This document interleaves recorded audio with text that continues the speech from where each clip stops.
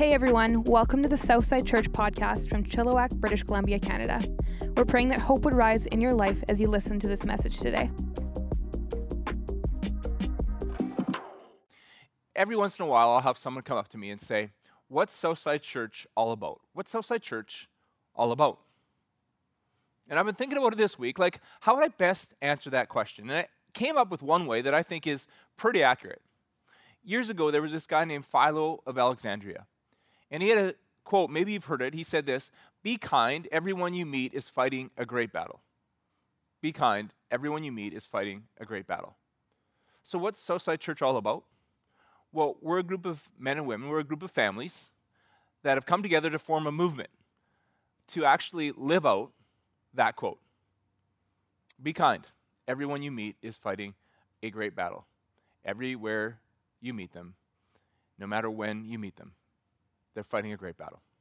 And our kindness manifests itself, I think, in three main ways. Number one, we try to be tangibly kind.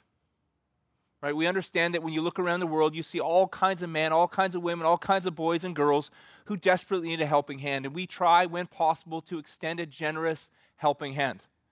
We understand at Southside Church that we can't fix everything, but we know that that shouldn't keep us from doing something. And what we've seen is that when we step out in generosity and do something over and over again, we watch God take our something and use it to change everything in a person's life. Secondly, we know that we need to be relationally kind. Man, we live in an isolated, lonely, divided world. And we really believe that we need to come together in this season. December of 2020, maybe more than ever in my lifetime, we realize it, right? We need to come together in this season.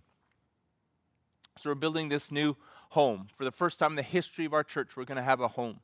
And we want it to be just that, a home away from home. Whether you're walking in physically or whether you're receiving a message that is streamed to you across the internet, we want it to be home. And we want people to know, we want you to know that you don't need to believe like we believe to belong here. And you don't need to behave like we behave to belong here.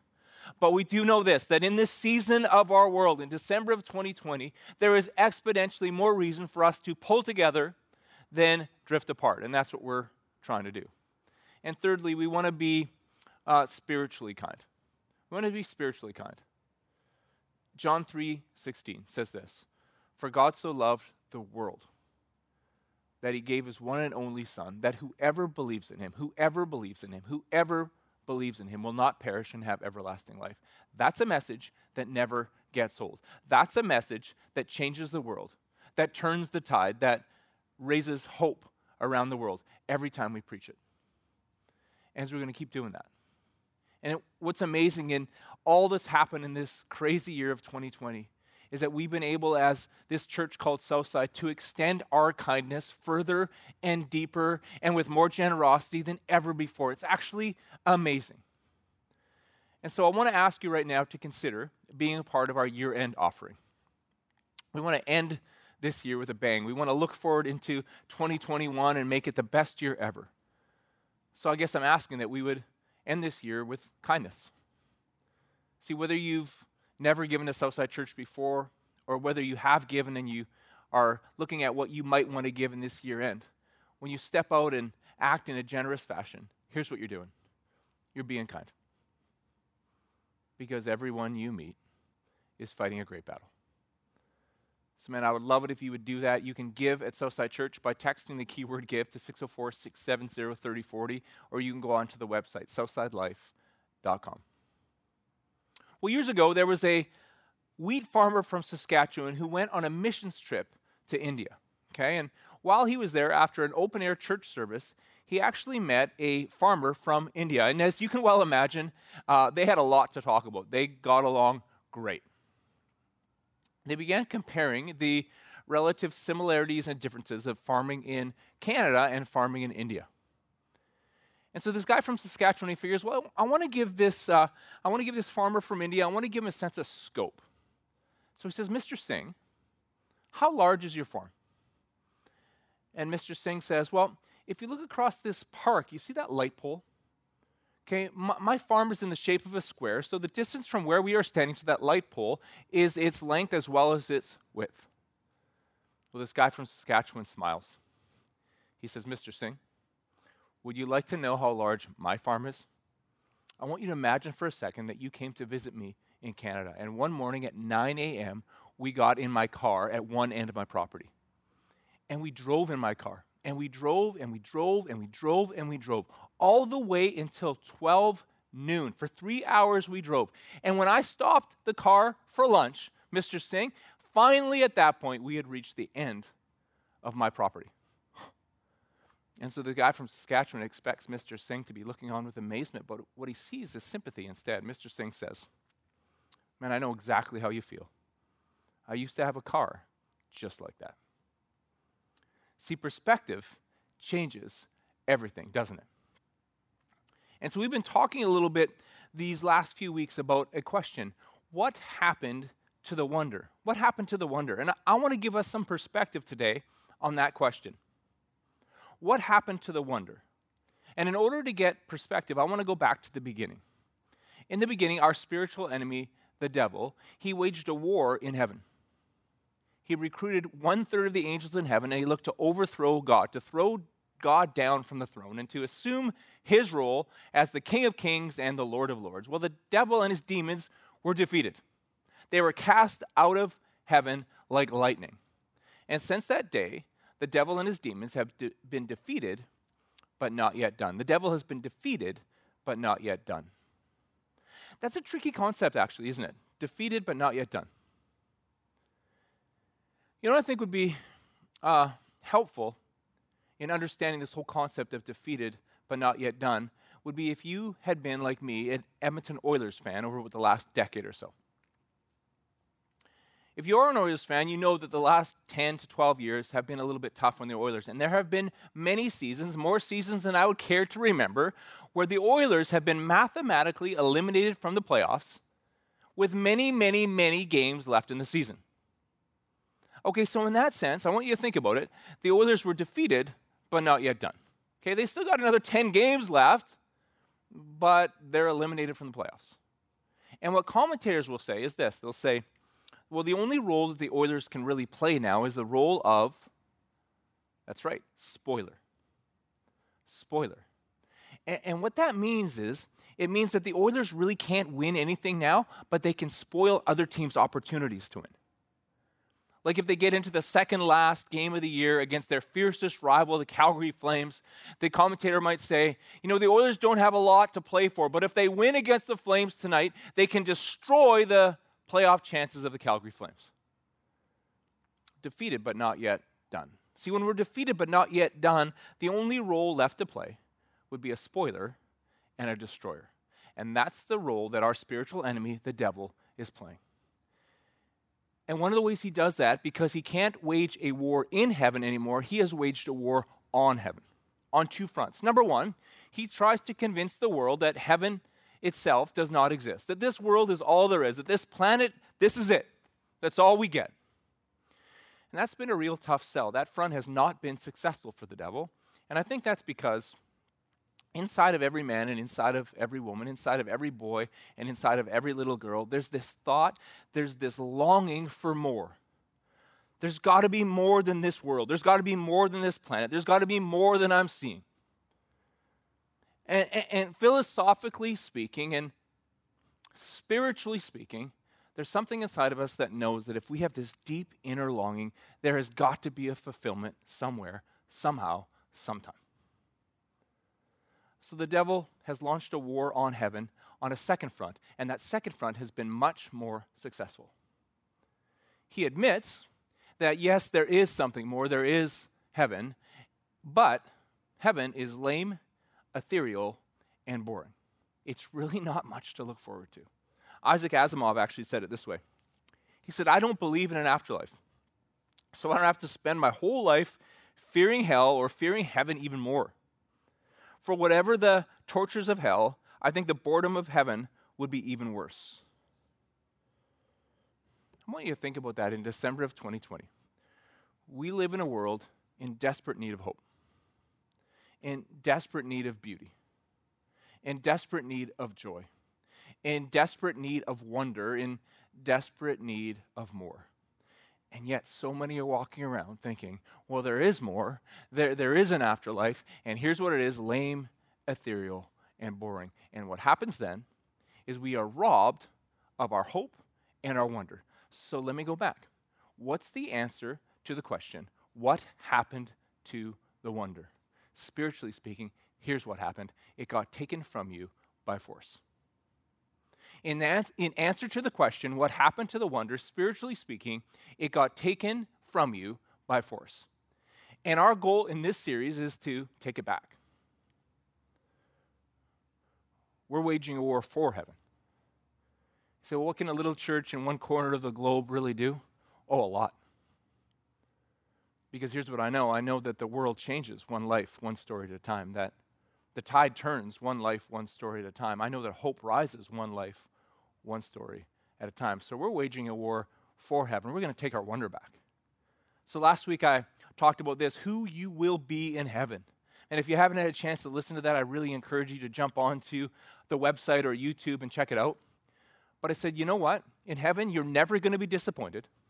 You're never going to be directionless, and you're never going to be done. And coming up in just a few days in our Christmas service this year, I want to talk about who you're going to meet in heaven. We're going to talk about Jesus. And I'm almost sad to say this, but I'm going to talk about Jesus this Christmas in a way that you probably have never heard Jesus talked about before, even if you grew up in church. Do you remember earlier I always said that the devil is waging a war on heaven? Well, he's also waging the same war on Jesus on two fronts. The first front is this. He wants to convince people that Jesus never existed. And of course, that's not a very successful front because anybody with a cursory knowledge of history knows that Jesus existed. Well, then here's the second front.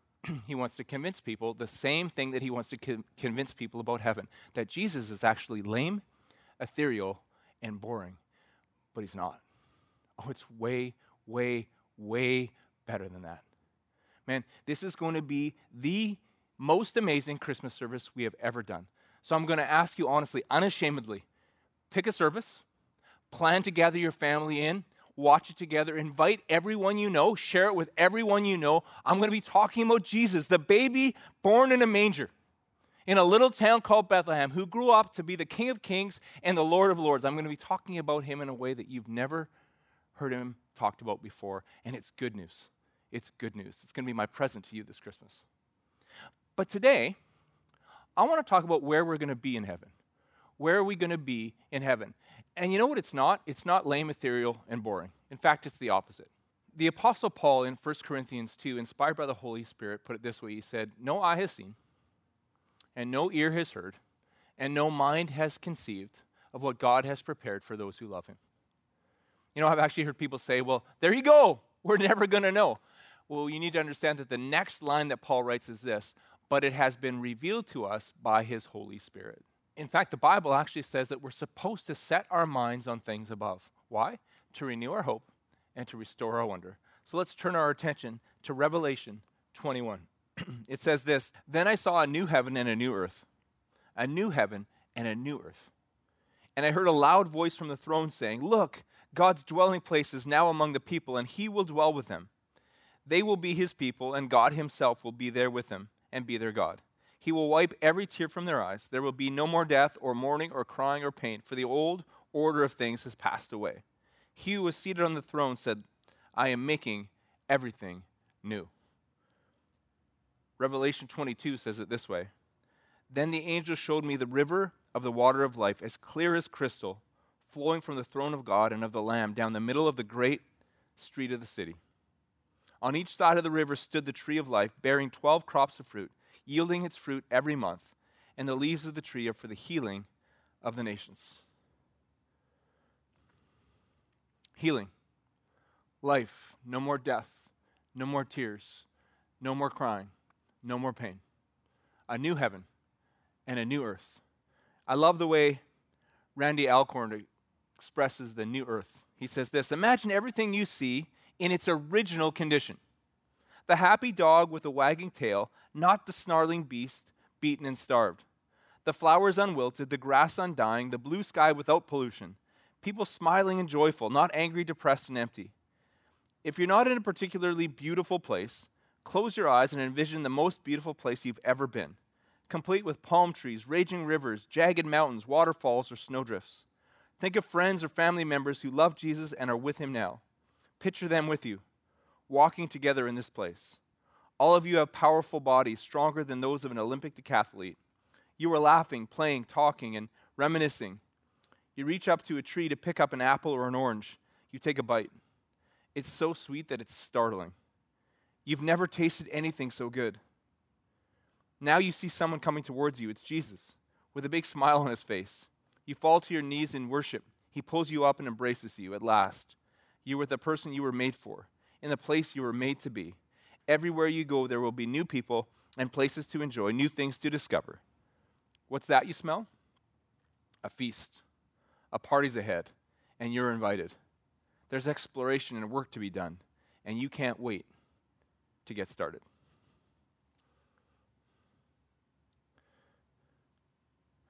A new heaven and a new earth. You know what it reminds me of? It actually reminds me of Pick-a-Pop. Growing up in Red Deer, Alberta, we had this place called Pick-a-Pop. Maybe you've never heard of Pick-a-Pop. Well, maybe where you grew up, you had a place called Pop Shop. Same thing. Maybe you've never heard of either of them. That's okay, I will explain it to you, okay? So in Pick-a-Pop, you would go in and you would buy these glass bottles full of soft drinks. Okay, they had 25 different flavors to choose from. And then you would take them home and drink them, and when you brought them back, you would exchange your empty glass bottles for full ones. It was like old school sustainable soft drinks, all right? And when I think about Pick-a-Pop, I think about two main things. Number one, I want you to think about this just for a second. They sold 1 liter glass bottles, okay? And what they also sold is they sold a cap, a reusable cap that went on the top of these glass bottles to vacuum seal it so that the fizz stayed in the pop. Think about that for a second. A 1 liter glass bottle with a reusable cap that vacuum sealed it so that the bubbles stayed in the pop, which is kind of shocking from the context of 2020, don't you think? Like in 2020, you can go to a convenience store and you can buy yourself a double gulp, 1.9 liters of pop for one person in one sitting. Well, that's amazing. Like I remember sitting down when my dad would be out of town once in a while, my mom would get my little sister and I Pick-a-Pop. So the three of us would sit down for supper, we would all have some Pick-a-Pop, and at the end, the little sealer cap would go on the top and it would go back into the fridge. And maybe you think I'm going to say right now, see, like everybody in 2020 is a glutton. It's ridiculous. No, I'm not saying that. I want you to think about something for a second. I want you to imagine, because it's true actually, that deep down inside of every man and every woman and every boy and every girl is a longing for more. For more. But let's imagine also that we have an enemy named the devil who has tried to convince people that either there is nothing more than this world, or there is, but it's lame, ethereal, and boring. Well, then what happens next is we look for that more within this world. What I'm suggesting to you is this, that so much of what we look at and we label as compulsive behavior or gluttonous behavior or even addictive behavior is really just this. It's people looking for physical tools to fix their spiritual longing. Looking for physical tools in this world to fix the spiritual longing that they have for something beyond this world. And here's the second thing that I remember about Pick-a-Pop. Pick-a-Pop was pretty good. You know what I mean? Like it was pretty good. It wasn't really that great. Like let's take Pick-a-Pop Cola, for example. Like if you drank Pick-a-Pop Cola and you squinted your taste buds just right, you could convince yourself that it kind of sorted almost tasted just a little bit like the real thing, like Coke. But it didn't really. And that reminds me a little bit of our world. I was thinking this week about a drive that I've taken dozens and dozens and dozens of times in my life. From Red Deer, Alberta to the Fraser Valley of BC. You know, down through Calgary, across to Banff, Golden, Revelstoke, Kamloops, into the valley. And obviously I've gone the other way back from the valley to Red Deer. I was actually trying to think this week, which one have I driven most, west or east? And of course the answer is I've driven west exactly one more time than I've driven east. Pretty thankful for that actually. I mean, I love Red Deer, Alberta, do not get me wrong, but I really love being here and being home. Back in the early years when Kurt and I first got married, we had a kind of a plan of when we would leave the valley and head back towards Red Deer. We would leave here about 9 o'clock at night. We would drive all night and arrive in Red Deer at about 9 a.m. Here's the thing, though. Back in that day, if you put Corinne in the passenger seat of a moving vehicle, she would fall asleep almost instantly, okay? So I would be by myself for this drive. But to tell you the honest truth, I didn't mind it at all. It was pretty amazing because about 2 hours into the drive, man, it's just like just you on the road. And it's so peaceful. I would listen to music or listen to books on tape. And every once in a while, when we would go to the top of the Coquihalla or the top of the Rogers Pass between Revelstoke and Golden, I would just pull over. I would turn off my lights. I would leave the car running so I didn't disturb Corinne, and I would just stand out there. And there's no light pollution at all. It's just you. And this incredible scene, the moon and the stars, like crisper and clearer than you've ever seen them before. It's funny because I was thinking, I often say things like this, man, this is the most beautiful place on the planet. And I think after a while, you might start to think to yourself, Mike, you exaggerate. I actually don't, because this is what I did this week. I Googled the most beautiful places in the world, and this is what I found. I found that on every list that at least one of the places that they said was the most beautiful place on the planet was someplace that I would have passed as I drove from Red Deer to the valley. And in some of the lists, they had 2 or 3 of those places, okay? But absolutely breathtaking, standing there in the top of the Rogers Pass and looking up. In the summer, the light of the moon and the stars was enough to illuminate the rocky crags of the Rocky Mountains. And there was the smell of the alpine forest, and sometimes the sound of a waterfall just a little ways off. Absolutely incredible. And in winter, it was dazzling because everything is white and the lights of the stars and the moon are just shining off, reflecting off of that snow. And I think that for some people, they might think, man, like standing there in a scene like that, I wonder if it made you feel small. But you know what? It never did. It actually made me feel safe and full of wonder. Think of the scope. Do you know that if you're standing on the top of the Rogers Pass, that the closest star that you can see is 4 light years away? 4 light years away. So that means the light that meets your eye left that star around Christmas of 2016. And some of the stars that you can see from the top of the Rogers Pass are thousands of light years away. Thousands. So the light that left that star to meet your eye left there around the time that baby Jesus was being born in a manger in a stable in a little town called Bethlehem. Or the light that meets your eye left that star around the time that Noah was putting the animals in the ark. That's incredible. If you go back to the first chapter of the Bible, Genesis chapter 1, there's this long list of all the things that God created. And then in Genesis chapter 1, verse 16, at the end of a sentence, there's kind of a throwaway line, and this is what it says. It says this, and he made the stars also. That's crazy, right? And he made the stars also. How big is your God? He made the stars also. And he's your Father. He's my Father. So as I'm standing there looking at that breathtaking, magnificent sight, here's what I know. My God is with me. My God is for me. He has a plan for my past to forgive my sins, and he has a plan for my future. Even back then, he knew that one day I would be speaking to you about this, to take your wonder back. Your Father in heaven, he made the stars also. So you can feel safe and full of wonder. And yet it hit me. A new heaven and a new earth. So when I'm standing there on the top of the Rogers Pass and I'm looking at this magnificent scene, you know what it's like? It's a little bit like Pick-a-Pop Cola. So one day on the other side of eternity, we're going to see the real thing. And as magnificent as this is, it's going to be exponentially more. Every time I think of the new earth and the new heaven, I think of the last book in the Narnia Chronicles.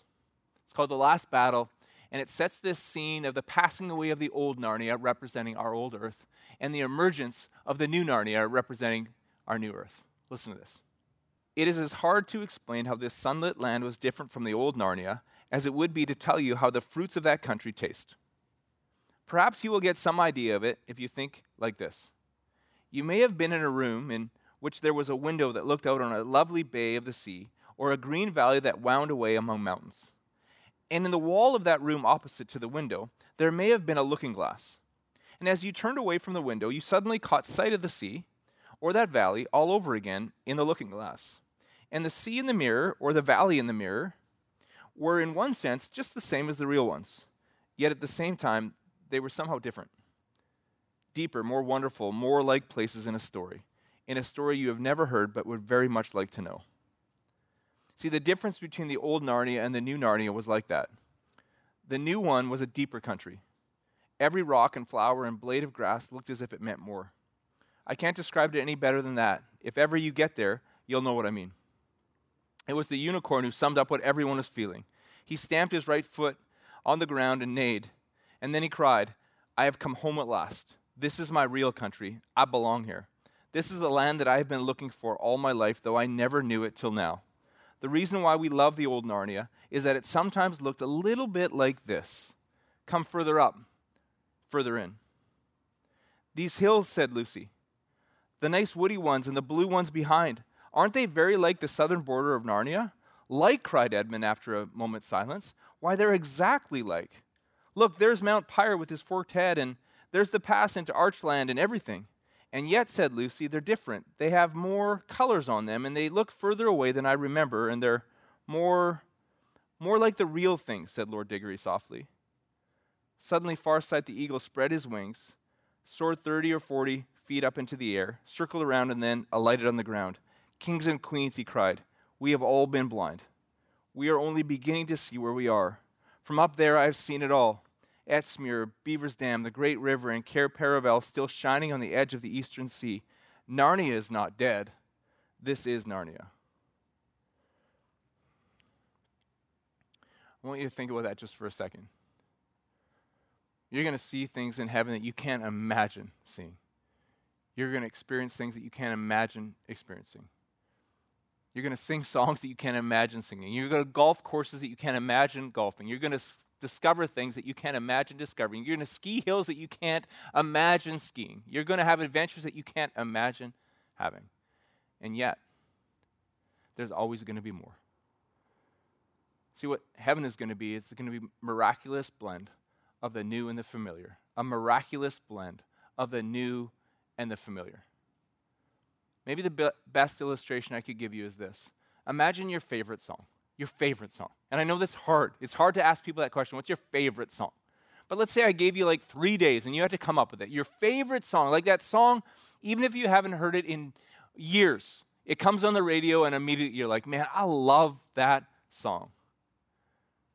Imagine your favorite song, but one day you discover that the band that sang that song, one day there was a concert at a very small venue, and they recorded a version of that song, but instead of 5 minutes, it's 15 minutes. And they added verses. And it's the same song, but it's more, and it's different, and it's better, and you hear it, and you're like, yes, the miraculous blend of the new and the familiar.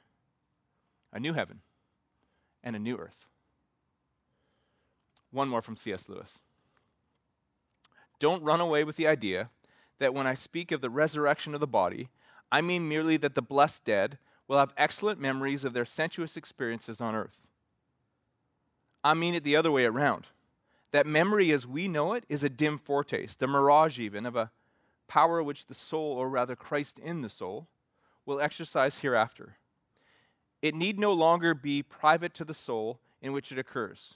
I can now communicate to you the fields of my boyhood. They're building estates today, only imperfectly by words. Perhaps the day is coming when I can take you for a walk through them. It's a miraculous blend of the new and the familiar. Man, there's so many things that I've told people about in my life.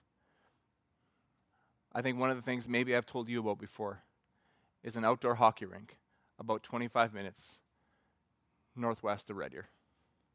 But man, I look forward to the day when I can show you. And I could tell you about the sound that your newly sharpened blades make on that fresh sheet of ice, but I look forward to showing you. I could tell you how we were going to play a game of shinny hockey, but I really look forward to showing you how my team is going to actually kick your team's butt.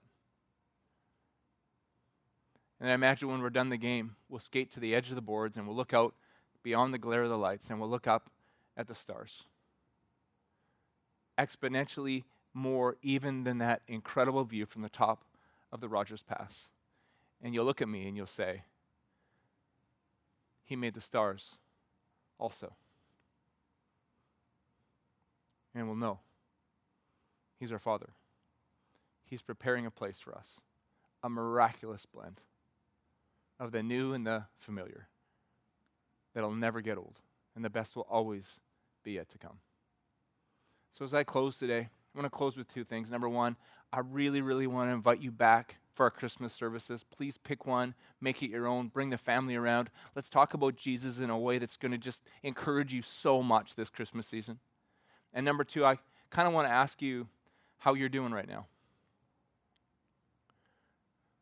Like, I wonder if the enemy has come in this year and stole your wonder.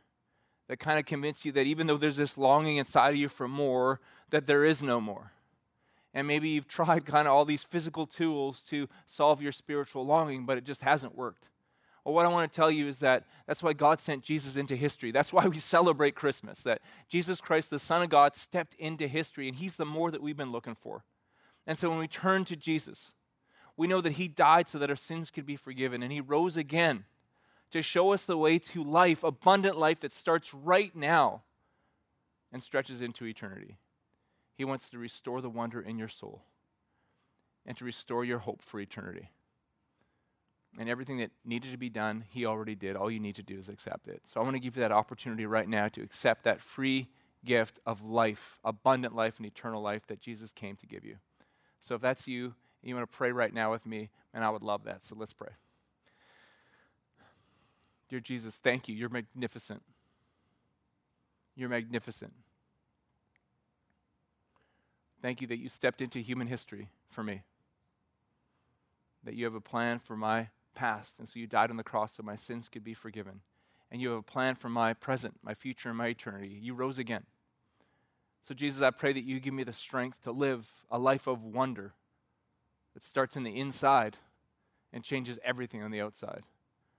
And thank you that you are preparing a place for me, an eternal place where the best will always be yet to come. We love you. We thank you in your name. Amen. Amen. And if you just prayed that prayer for the first time, can I ask you to just take a moment and text the keyword LIFE, L-I-F-E, to 604-670-3040. We don't want to stalk you, but we really want to support you. Because this movement, Southside, it's a together thing. It's not a solo pursuit. It's all of us together, supporting one another, praying for each other, cheering each other on. So again, I love you guys a lot. We'll see you in just a few days for the most amazing Christmas services that we've ever done. Thanks again for listening. To hear more messages like this one, make sure to subscribe and check out our podcast channel for past episodes. And to stay up to date with all things Southside, follow @Southside_Church on Instagram. We love you guys. The best is yet to come.